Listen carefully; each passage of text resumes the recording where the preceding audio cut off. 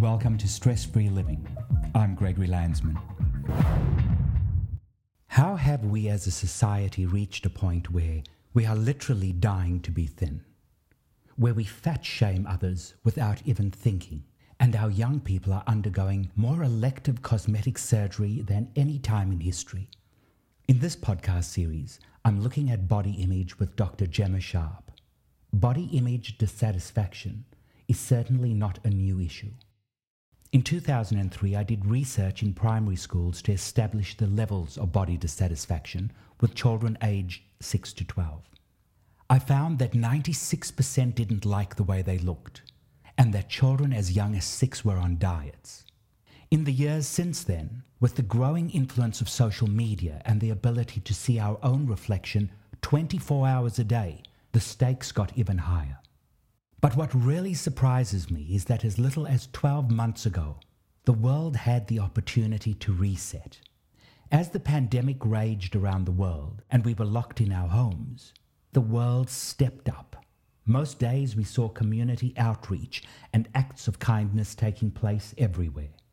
Over this period, I spent a lot of this time moderating mental wellness rooms on Clubhouse with doctors and psychiatrists from different countries. Each day we would speak with people from around the world, helping them to lower their stress levels and cope with their new reality. What was clear at this point was that people weren't focused on the outside. It wasn't about who was thinner, richer, or more popular. It was about supporting other human beings in need. This was a challenging time, but also one that showed hope for a different kind of future.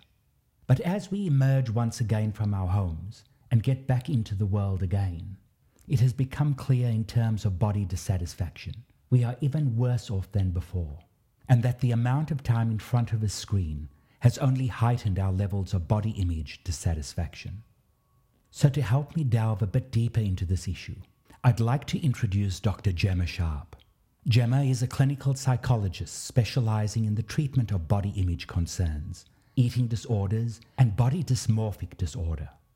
She also leads the body image research group at the Monash Alfred Psychiatry Research Center.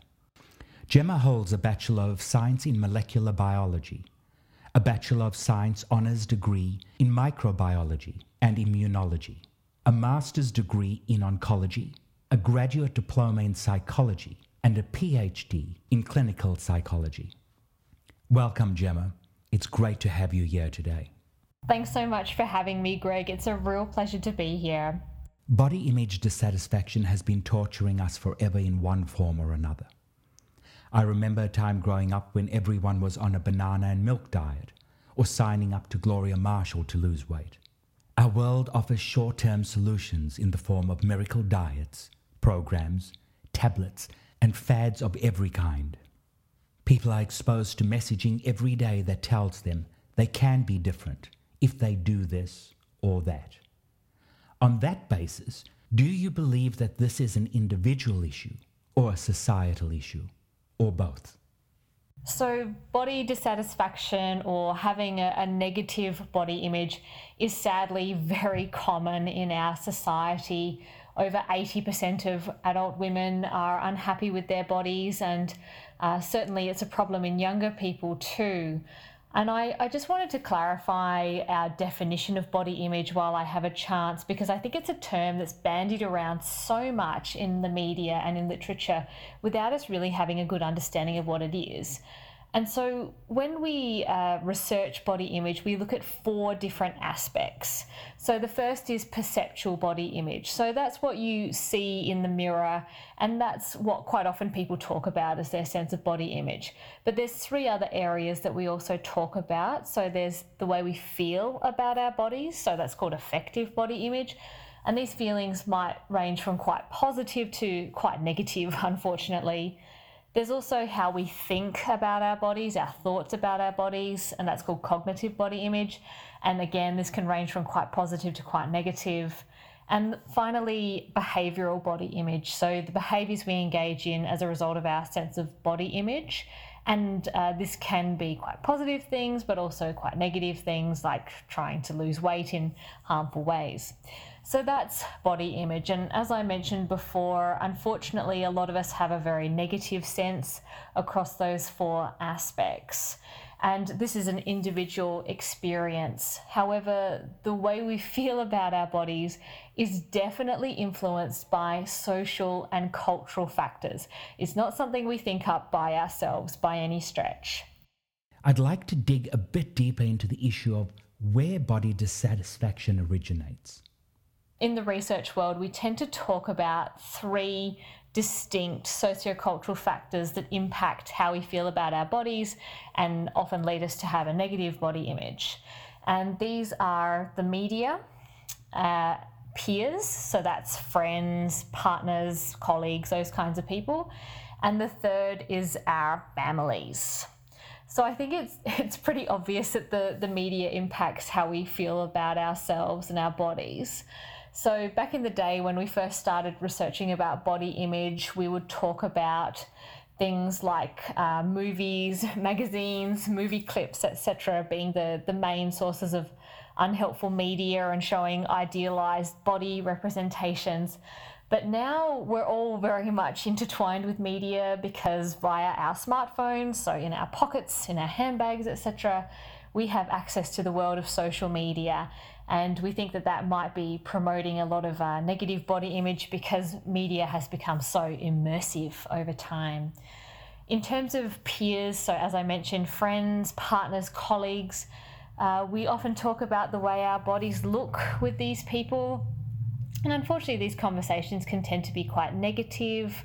There's a phenomenon called fat talk that we often research. So that's generally normal weight people sort of saying that they're fat or they're large and trying to seek reassurance from the other person. But it's a very, very unhelpful thing to do. So it is very much the way we talk with our peers about our bodies. And of course, there's appearance-related teasing or bullying, which is very rife on social media, but has been around as long as there have been people, unfortunately. And I think we've all experienced appearance-related teasing in our lives to some extent, sadly. I have my brothers to thank for my first dose of appearance-related teasing. I wonder if they might listen into this. And the third factor I mentioned was families. And our families really set us up for how we feel about our bodies. They're the first people we interact with as little kids. So we watch how our parents think and feel and talk about their bodies as a bit of a guide for how we might feel ourselves. But also parents can definitely make direct comments to kids about their bodies, things like perhaps you shouldn't be eating that, or that clothing doesn't look good on you. Even as directors, you need to lose weight, and sending their children off to quote unquote fat camps, which is just a terrible thing to do to a child. So when it comes down to it, body image, dissatisfaction in particular, is a very individual experience. However, it is impacted by everything around us, the people, the media, technology, etc. It's a complex interplay of factors. So Gemma, can you talk us through what has been the impact of the pandemic on body image perception? And why are we in a worse position now than before? So body image dissatisfaction was an issue well before the pandemic started. However, this COVID-19 pandemic has really put body image dissatisfaction on steroids. We are seeing so many issues at a clinical level, so many people wanting support for body image concerns and eating disorders that we are just simply overwhelmed. And I think there's a couple of things that have been going on that have really made body image such a big issue during this pandemic. The first being just the big disruptions to our daily lives. So that might be working from home or not working at all, attending school from home instead of going to a physical classroom, not being able to see our friends, our families, our loved ones, and engage in our usual exercise routines. And this has caused a very high level of anxiety, as you might expect, in the entire population. And what happens is when we get anxious, we try and control things that we believe are within our control. And unfortunately, we've been fed this narrative that our weight and our appearance are within our control if we just try hard enough. And that is so not the case. They are very much not within our control, and that's why I always promote body acceptance rather than trying to change our bodies. However, when people are anxious, hanging their hat on the issue of body image can sometimes feel like they're regaining control. So that's one thing that's happened. And not to mention all of these unhelpful messages on social media about weight gain during quarantine, things like the hashtags around quarantine 15, so gaining 15 pounds, or quarantine kilos, COVID kilos. Those kinds of unhelpful messages have really been prompting a lot of body image dissatisfaction and pushing people to go on really harmful diets and engage in other eating disordered behaviours. Something else that has really increased during the pandemic is our use of video conferencing platforms. And a lot of these platforms show us our own appearance or our own face as we're talking to someone else. That's something we're not used to in our conversations face to face.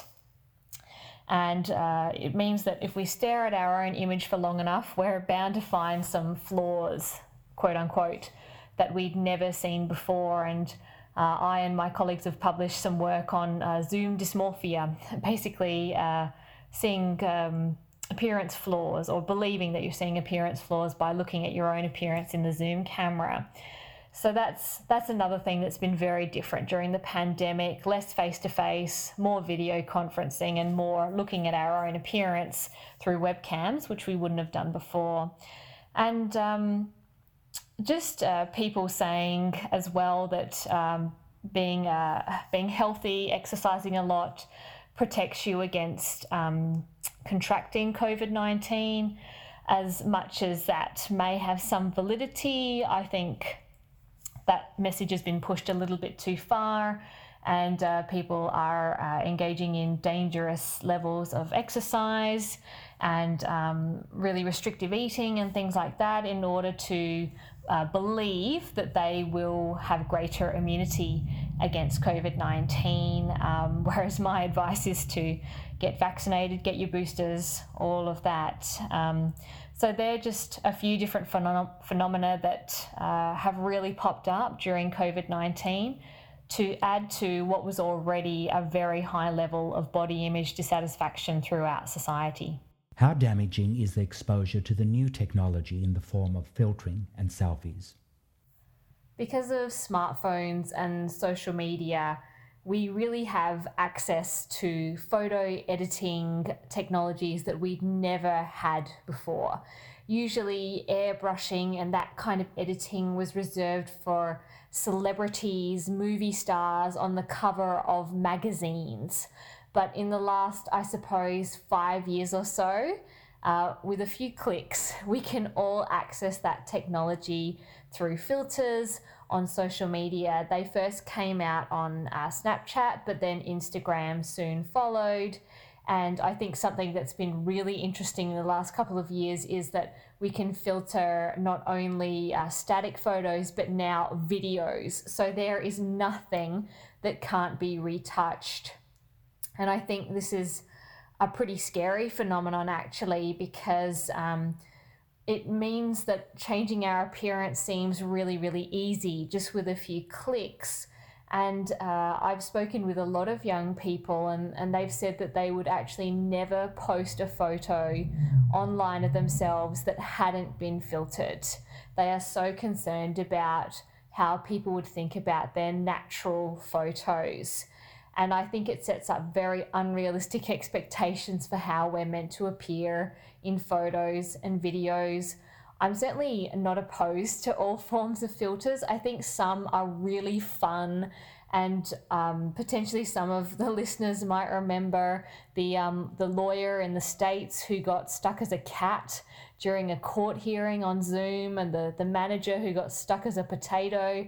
I think there are some really fun things we can do with filters, but certainly the appearance enhancing ones, particularly if overused, tend to create a really unrealistic image of ourselves, and certainly drives the demand for cosmetic procedures and drives body dissatisfaction.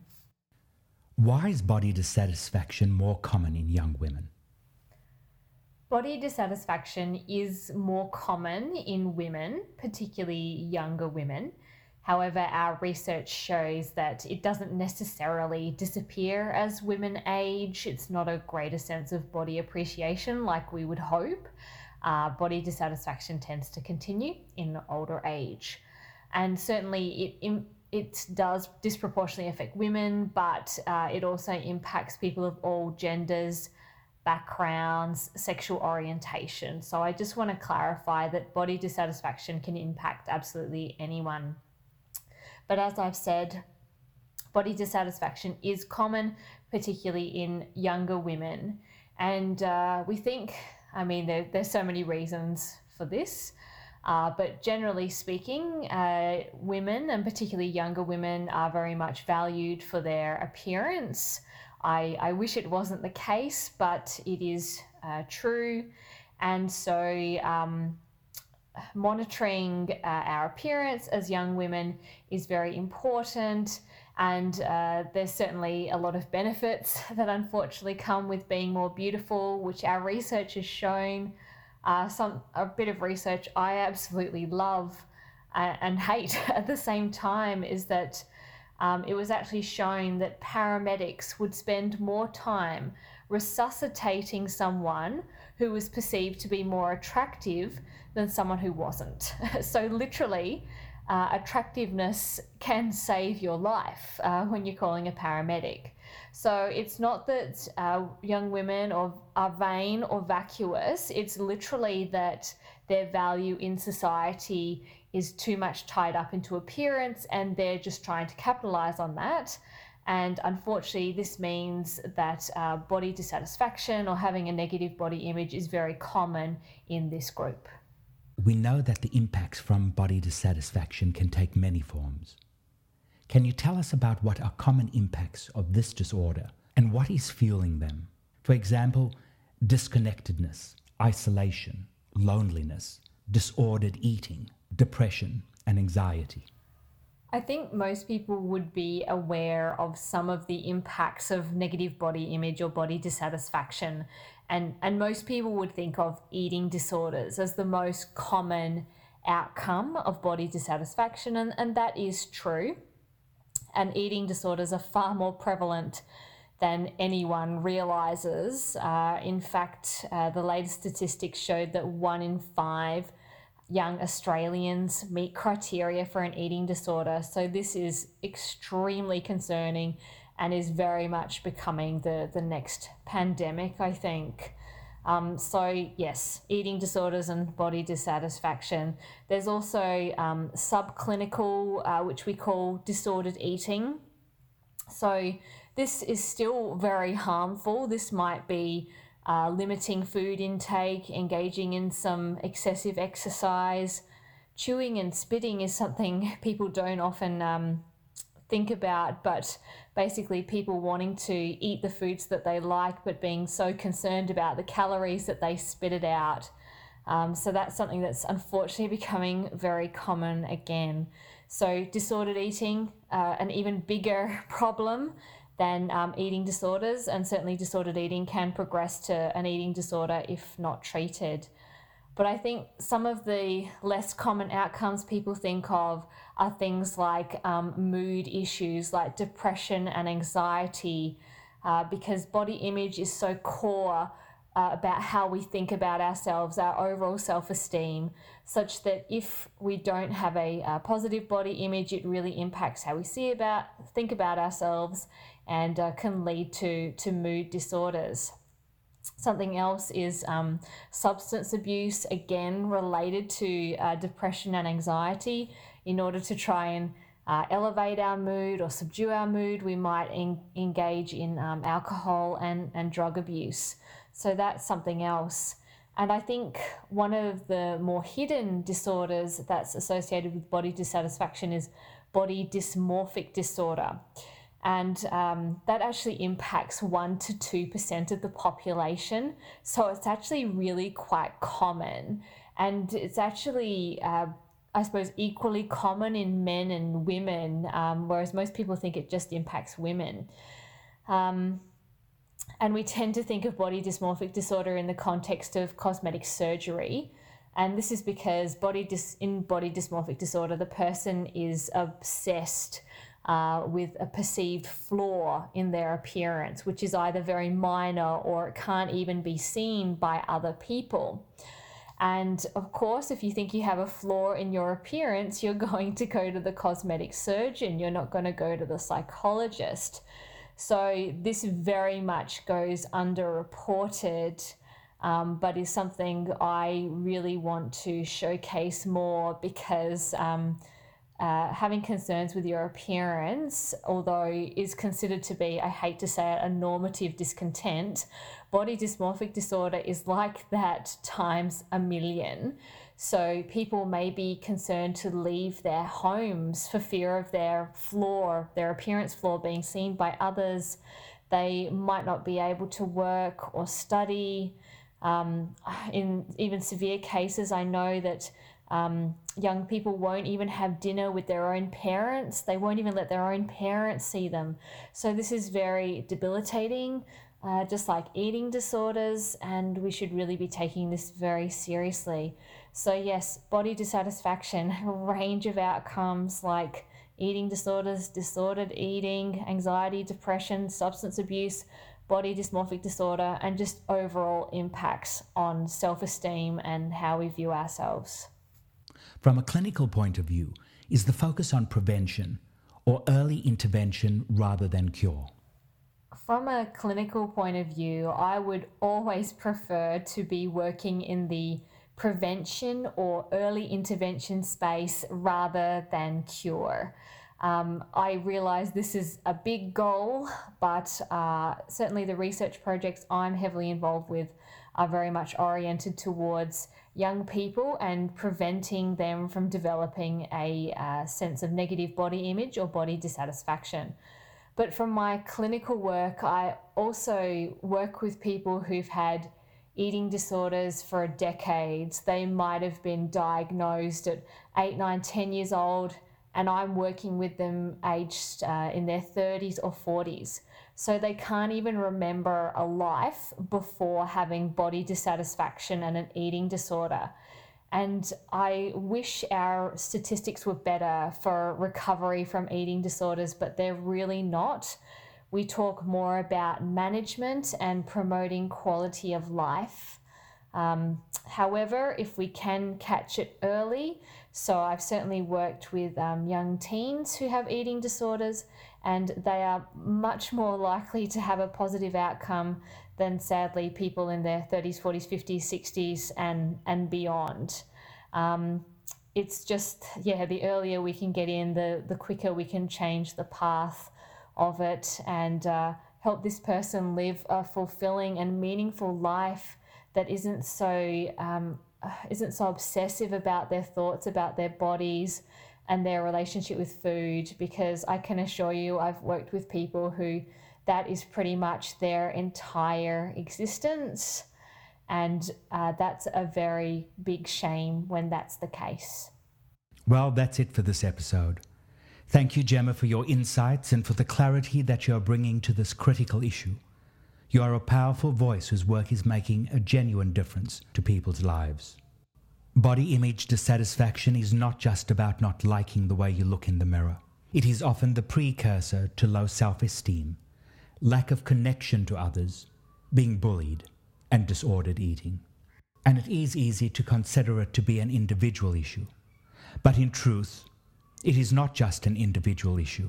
It is a societal one that goes to the heart of how we treat people who are different from us, the level of respect we show others, and our willingness to be kind to someone just because it's the right thing to do. Before I go, let me leave you with this thought, that as human beings we are meant to be different, and when we understand this truth, we will no longer hurt ourselves and others for the simple things that make us human. Until next time, I'm Gregory Landsman. This is Stress-Free Living. Stay blessed and do good in the world. Be beautiful.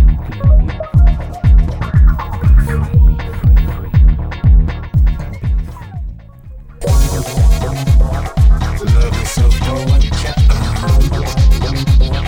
Baby, you're my superstar. I love you just the way you are. Baby, you're my superstar. Love yourself for what you are. Baby, you're my superstar. I love you just the way you are. Baby, you're my superstar. Baby, you're my superstar. Baby, you're my superstar. I love you just the way you are. Baby, you're my superstar.